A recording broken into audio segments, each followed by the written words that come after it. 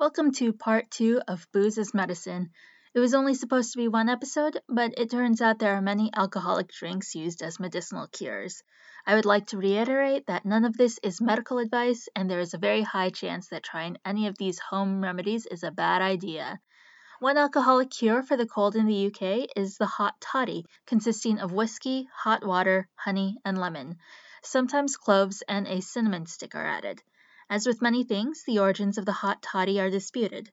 Hot toddies became popular in the 1700s, but it's unclear whether they came from Ireland, Scotland, or British controlled India. Another cold cure comes from Germany in the form of Jägermeister. Yes, as in the Jaeger bomb party drink. It's also used when someone has an upset stomach. Actually, Jägermeister is part of a whole alcoholic category called digestifs. Digestifs, as the name suggests, are meant to aid in digestion, especially after a heavy meal. Brandy, fortified wines, and a bunch of herbal and fruity liqueurs are considered digestifs. And from Japan, we have tamagazake for the common cold.